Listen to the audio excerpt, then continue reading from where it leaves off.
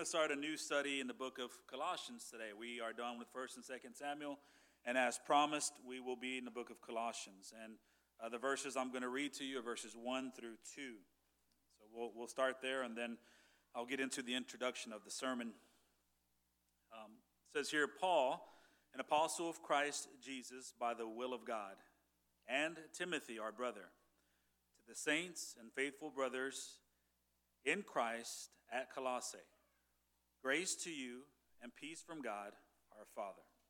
And that is the simple word of God this morning. Amen. And I say simple just for the fact that it's two verses that we are covering.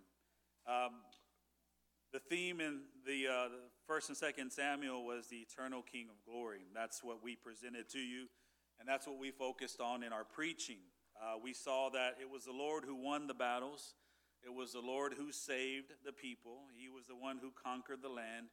He's the one who built the kingdom, and he's the one who ruled the nation justly.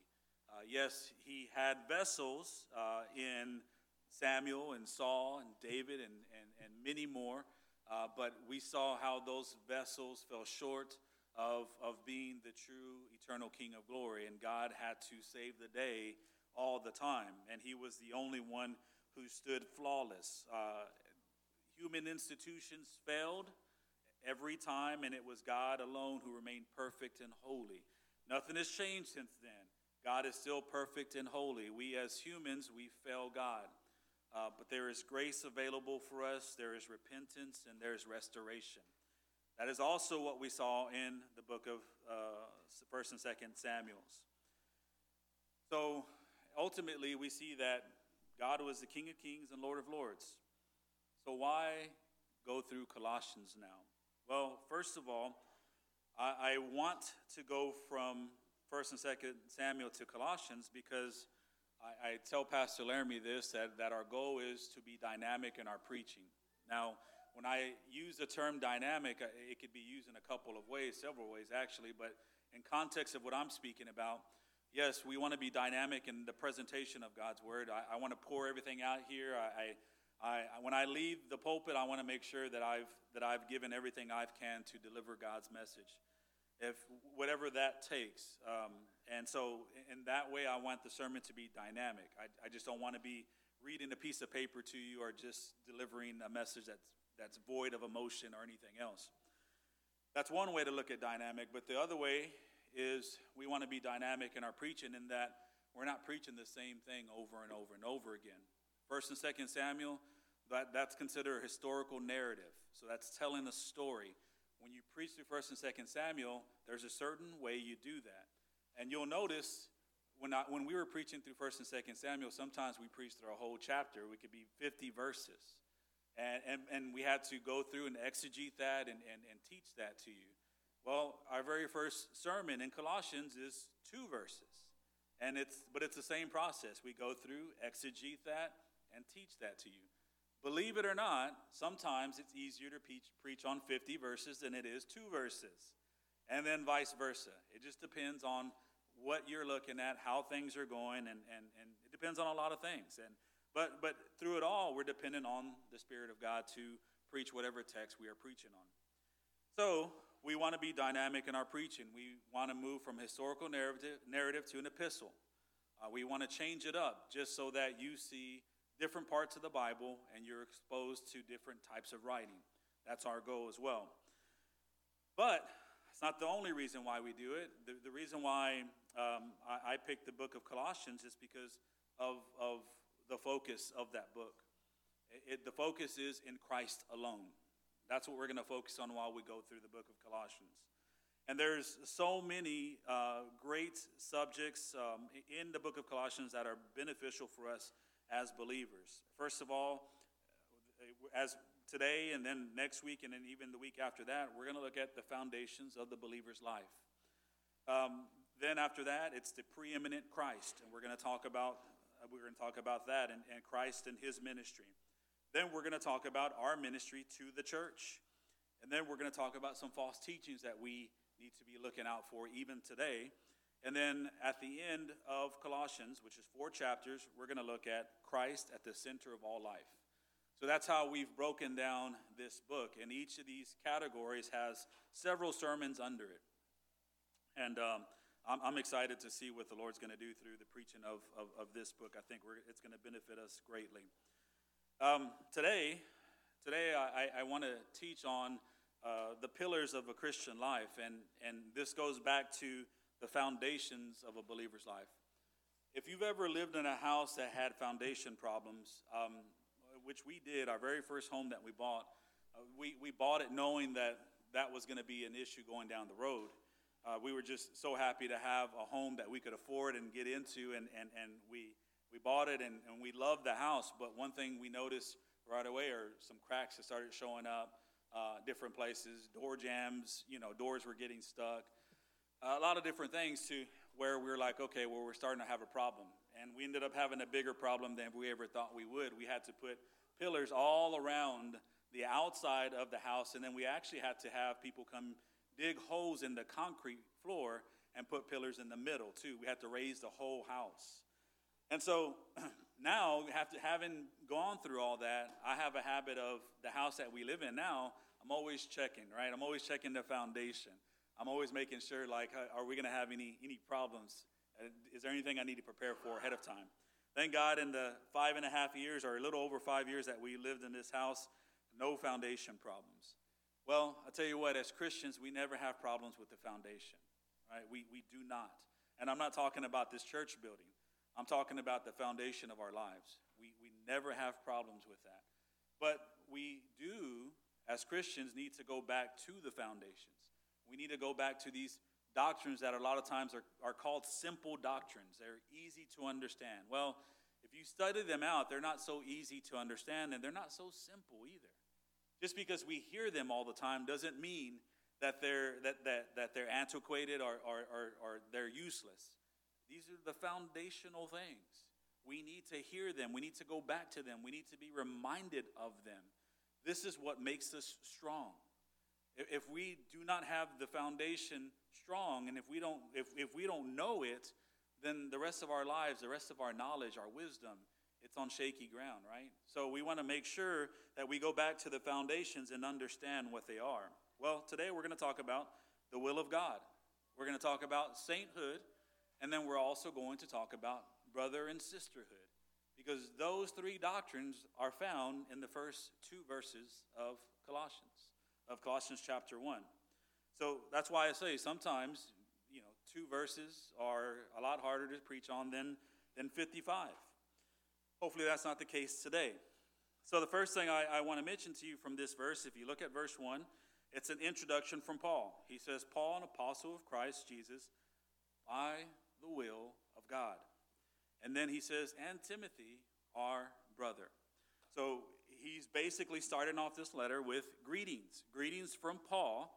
Then he gives his title, an apostle of Christ, or apostle of Christ Jesus, by the will of God. And then he says, and Timothy, meaning Timothy is alongside here. Maybe Timothy's the one who's actually writing the letter.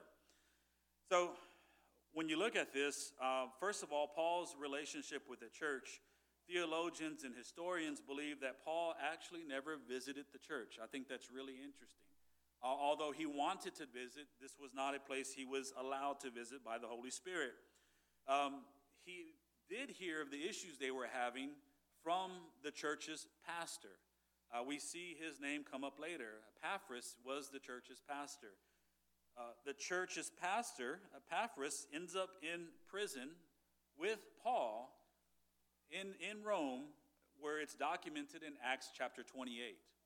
So somehow, it's not known if he's actually in prison there with him. It sounds like he is. There are some who believe he was visiting Paul in prison, but just from what Paul says in this letter, it sounds like Epaphras was there with him, in prison with him. Now, there, the pastor tells Paul, and they know each other. They know each other, and he tells Paul that the church in Colossae was struggling against false teachings, and they needed help. Well, Paul was their appointed apostle. Now, he was appointed by the Lord, and the reason why he was their appointed apostle was because years before, Epaphras had heard Paul preach. and he actually was his disciple. He stayed there, and he studied under Paul for a while, and then after that, he left Paul, went back home to Colossae, and started this church. So even though Paul did not have a direct relationship in the sense that he had visited these people and he had spent time with these people like he did in Ephesus, he knew these people. He knew them, and he was informed of them through Epaphras, who was the pastor of the church. So the greeting that Paul gives here, number one, a lot of Paul's greetings are just theologically rich.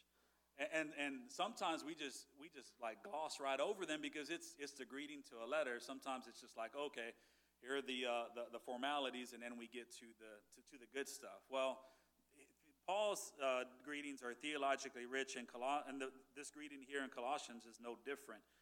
And they often point to the will of God. And here, Paul teaches about the will of God, but he teaches about the will of God as it relates to someone's spiritual calling or spiritual vocation. And he's very specific to be talking about his own spiritual calling or vocation when he mentions the will of God. He identifies himself as an apostle of Christ Jesus. Now, that's a very important title, and we have to consider what an apostle was from a biblical aspect. An apostle was someone who witnessed the resurrection of Christ. That was Paul. He was one who was, I forget the exact terminology he used. I think he was untimely born, I think he says, meaning that he was not with the original apostles who were first disciples and then they were apostles after Jesus resurrected. His birth into apostleship took place on the road to Damascus as he was persecuting the church. Jesus, he revealed himself to Paul in a physical form. The Bible says that Paul was the only one who could see him. Everyone else saw a bright light and they heard a noise, but Paul was the only one who could see him. And Christ presented himself in his resurrected body to the Apostle Paul. Not only that, but after he was called and humbled, and he went from persecuting the church to being the apostle of the church, he spent 2 years alone, isolated. And theologians believe that in those 2 years, he was taught everything that the disciples were taught, and he was considered one of the apostles. So yes, he does fit the requirement of having to witness the resurrection of Christ. Also, an apostle from a biblical aspect was chosen by the Holy Spirit. These apostles didn't sit there and say, give me the title of an apostle, I'm an apostle now. No, they were chosen by the Holy Spirit. It was a special office and a special gifting. No one was gifted like them. And so Paul is chosen by God. In fact, Paul, his choosing or God selecting of him was amazing because, with these other apostles, they were doing something in the field and God came and called them. Come, follow me. Be fishers of men. Come, follow me. And they dropped everything and followed Jesus. With Paul was actually fighting against the Lord. He was persecuting the church and he thought he was doing God's work. In the middle of that, he met this force that he could not defeat. In fact, this force that brought him to his knees. And at that time, he realized that there was a God, which Paul believed in a God, but he realized that God had a son and Jesus Christ was his name. And it was there that it changed his life. So yes, he was chosen by the Holy Spirit.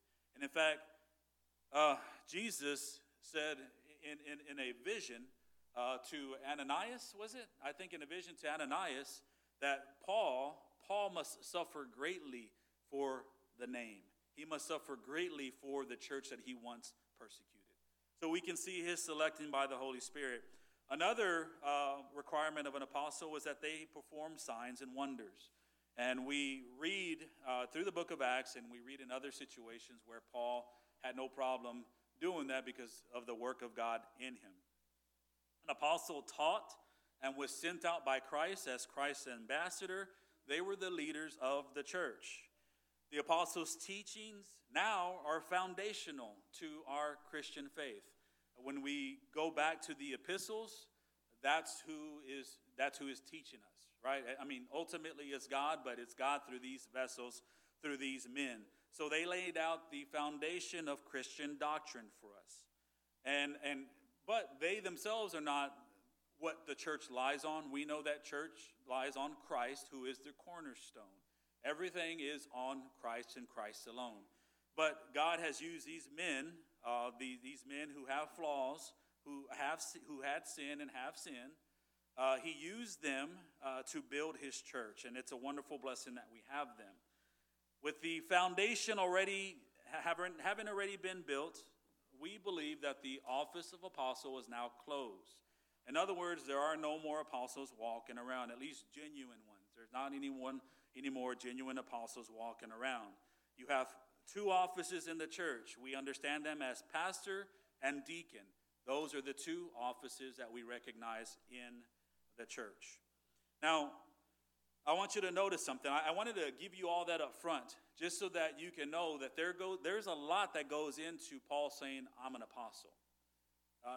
There's a lot there.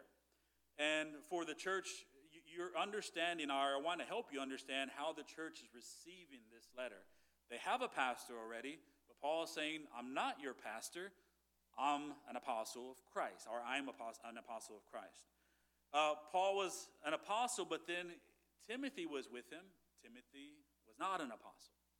Timothy was a servant of Paul. He was a helper of Paul.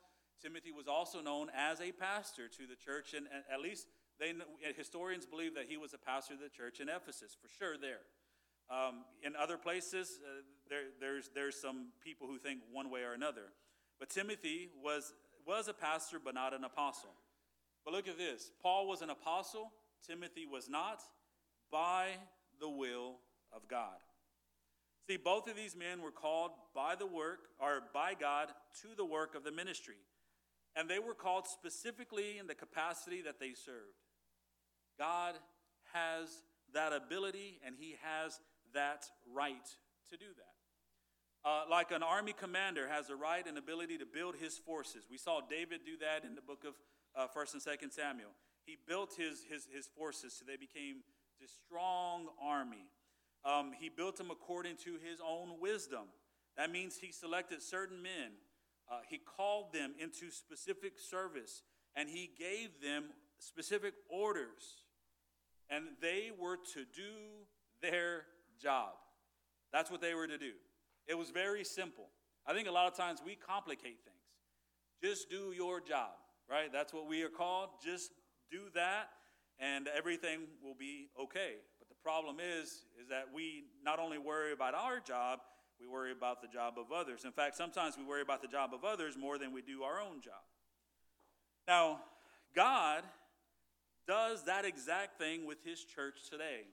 And by Paul's simple words here, we get a glimpse of God's calling, his equipping, and placing into service. I want to borrow from another passage out of the book of Ephesians. This is Ephesians chapter 4. And this describes how God puts all these people together and all these gifts together. He says this in Ephesians 4, verses 11 through 13. And he gave the apostles, the prophets, the evangelists, the shepherds, and teachers. Why? To equip the saints for the work of ministry, for building up the body of Christ until we all attain the unity of the faith and of the knowledge of the Son of God, to mature manhood, to the measure of the stature of the fullness of Christ. That's a great text for what we're talking about today. That gives you what God did and why he did it. God has called people to service, to ministry. Why? Not for the promoting of themselves, but for the building up of the body of Christ. That's the whole reasoning why we do what we do. It is the building up of the body of Christ until we all attain to the unity of the faith and of the knowledge of the Son of God. What does that tell you? Our work is never done. It's not. It's not done until the Lord comes back for us. Our work continues in some capacity, one way or another. We must continue to minister to his church. That is the will of God. We all minister in different ways because we're called to different things. But We are to do it for the glory of God. We are to do it for the betterment of the church. And in the process of doing that, we should see spiritual growth. We should see people growing spiritually, coming together, being unified. We should see that if we are doing that correctly. If we are doing that incorrectly, then we're going to see the church kind of limp along a little bit. There's going to be growth, but it's just going to be slow going. There's going to be unity, but it's going to be mixed with disunity. We are the ones who are responsible for the wrong that goes on in our churches. We are, not the Lord, obviously. So that's why it requires us to humble ourselves, to accept the calling God has given us, and to work in that calling with all of our hearts, mind, and soul. See, God is He's still in the business of building His true church according to His will. He calls and equips pastors and deacons and teachers and missionaries and evangelists and an array of other servants to minister to His church. It's so many other people. I know this is a small example, but just look around you. Look at this stuff for VBS.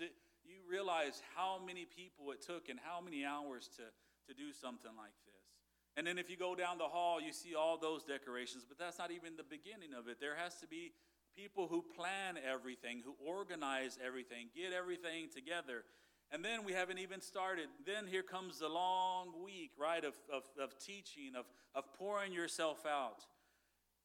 And the people who volunteer, everybody has another job. Everybody does. You come here and you've worked your job for your family, and now it's like, okay, now we have to work this job. And it's not for the kids. It's for the building up of the church. There is something special going on here this week that goes far beyond what we can see with our eyes. We are planting seeds in these children with the hope that one day these seeds we have planted, the Lord will cause to grow. And that these kids that we are teaching, it doesn't matter if they're here at this church or somewhere else, as long as they are counted along or amongst God's elect, as long as they are counted amongst His people, that's what we should care about. So I tell you what, this is the challenge for those who are working this VBS, and this goes to me too. When you get here and you're already tired of your workday, remember that this is also part of your ministry. This is part of your work. In fact, I would say the work you are doing here is more impactful than the work you were doing at your job.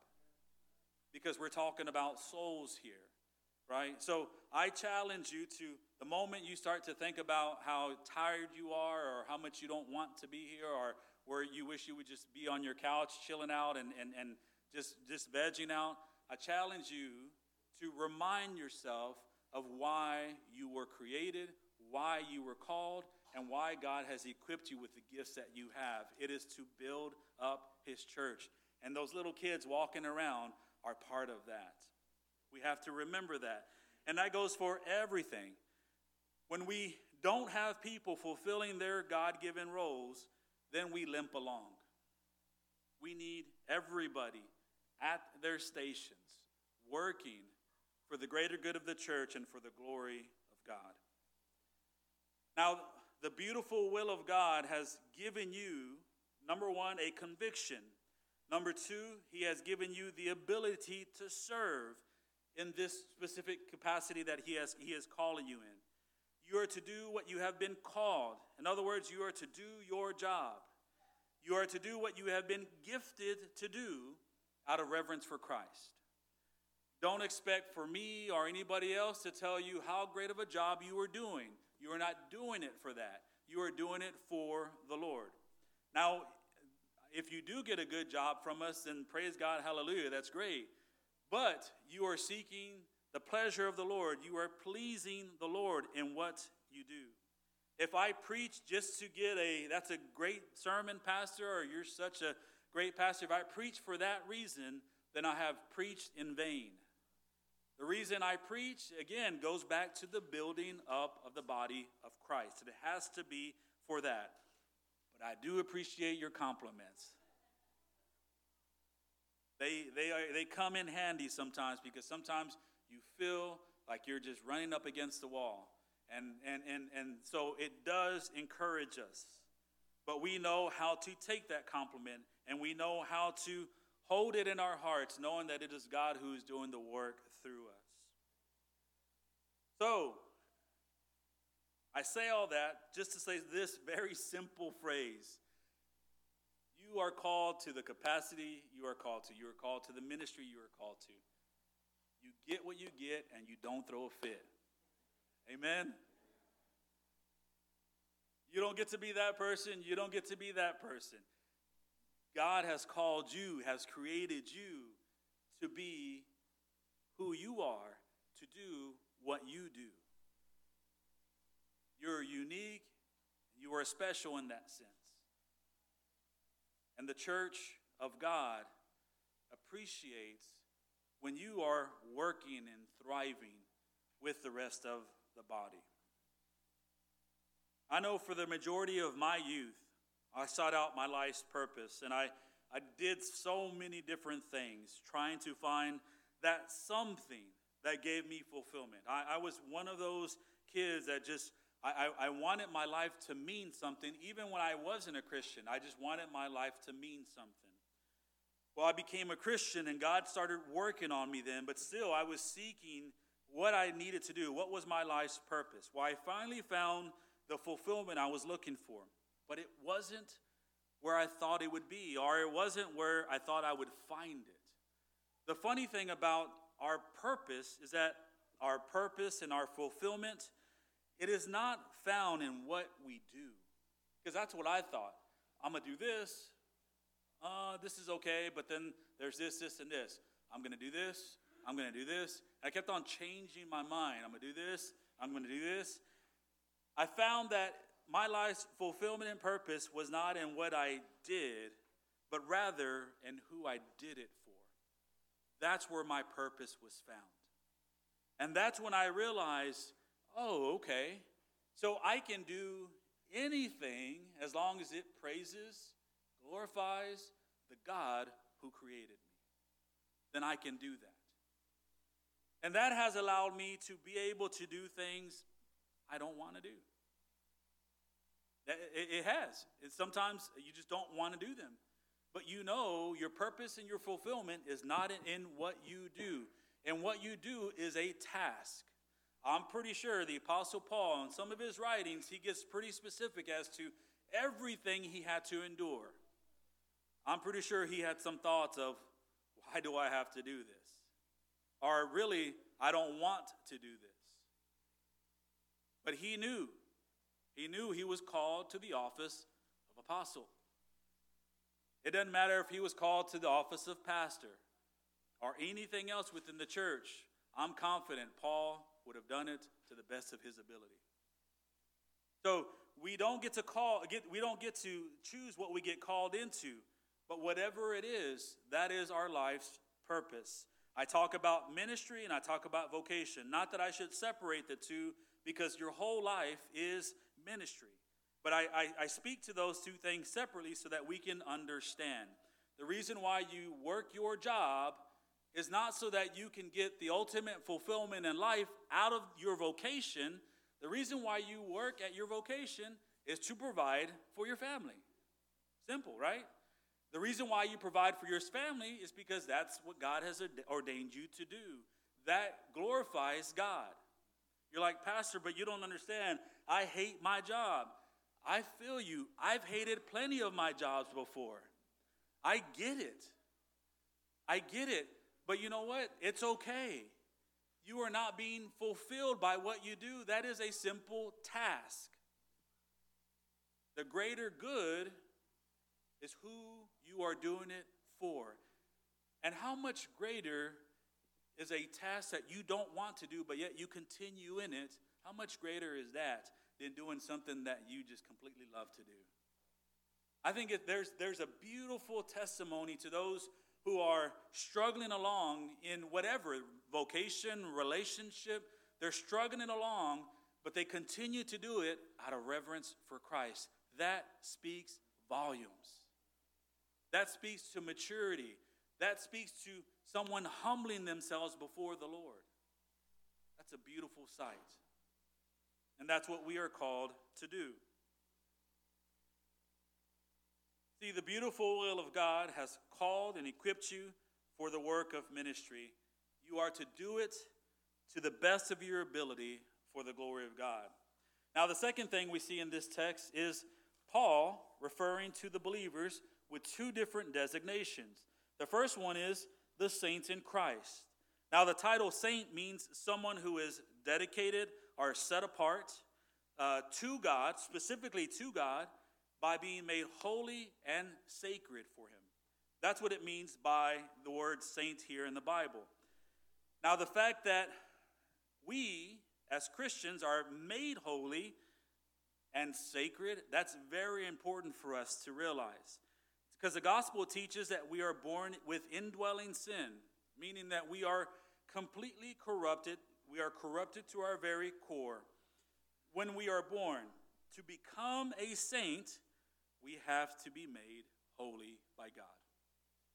It is not by us at all. It has to be made by God.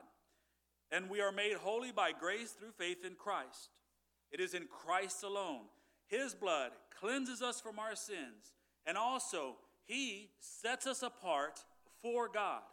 Listen to this out of 1 Peter chapter 2, verses 9 and 10.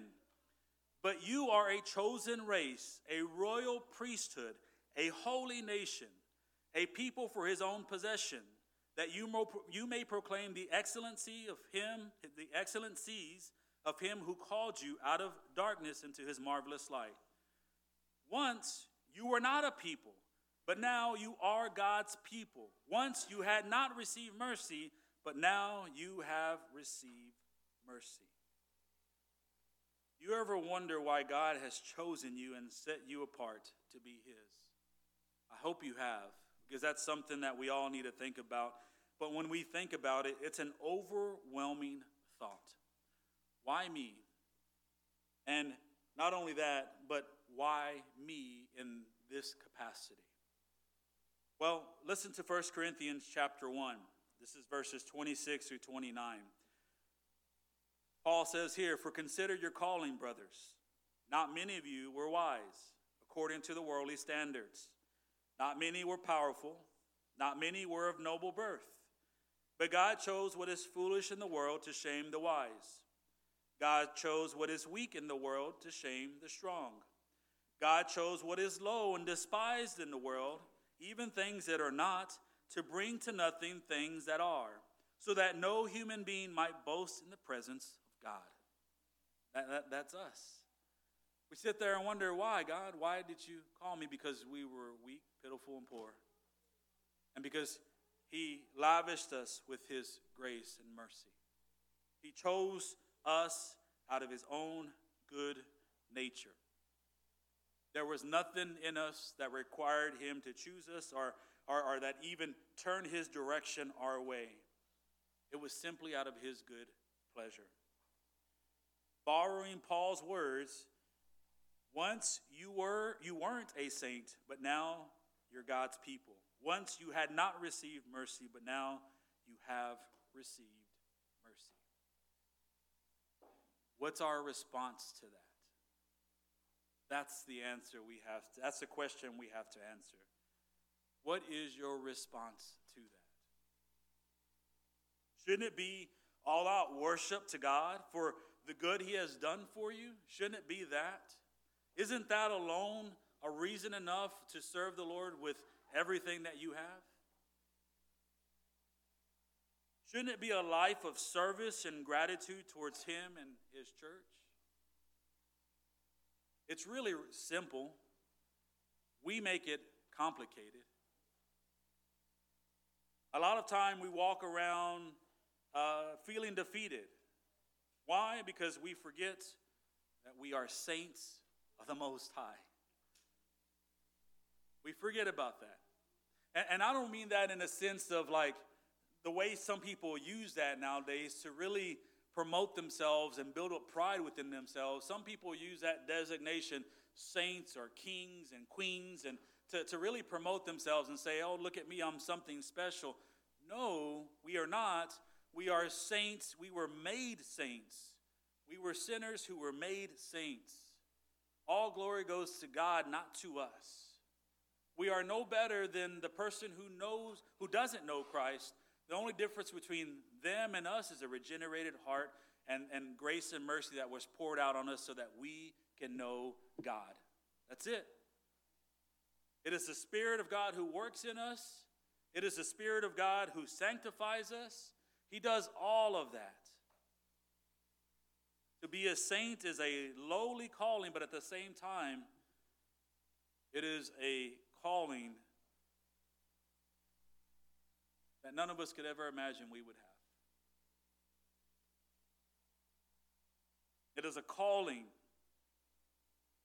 that we should never, ever forget about, or that something we should never forget to appreciate. We are the Lord's beloved. We are his saints. We are his people. And that's very important for us to remember, especially with the things that we go through in this life. Now, the last thing, he says to them at the church of Colossae, he says this, to the saints and faithful brothers in Christ at Colossae. Now, that's the second designation. Paul makes to the recipients of this letter. He calls them faithful brothers in Christ. Now, the plural form of this signifies that he is addressing both men and women, brothers and sisters. It points to all those who were made in the image of God and those who are set apart for his service. So it points to the saints, in other words. But this is a special designation here. There is a distinct difference in the two designations that Paul uses and that he gives to the believers in this church. The title saint pointed to their connection with God. It pointed to the fact that they are God's children. He is theirs, and they are his. They are a people for his own possession. You are a saint, he says. Then on the other side, he says, you are also brothers and sisters of God, or he uses faithful brothers of God. Now, the title faithful brothers, it points to their connection with one another. Isn't that cool? Saints, you belong to God. Brothers and sisters, you belong to each other. Both of them are there. I think that's awesome.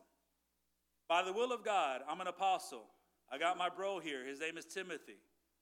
He does whatever I tell him to do. He doesn't care what I call him. He just wants to serve the Lord. To you who are saints, who belong to the Lord, and also to you who are brothers and sisters, who belong to each other, grace and peace to you. That's exactly, man, I hope I'm sure. I didn't even check beforehand. Or had my hand raised. But that's who we are. We are saints because we belong to God. We are brothers and sisters because we belong to one another.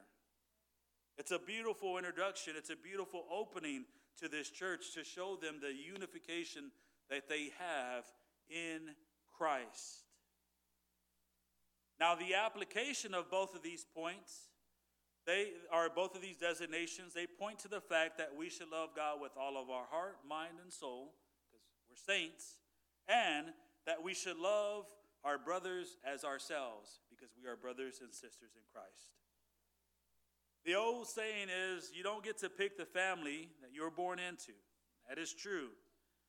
Some of us wish we could, but you cannot.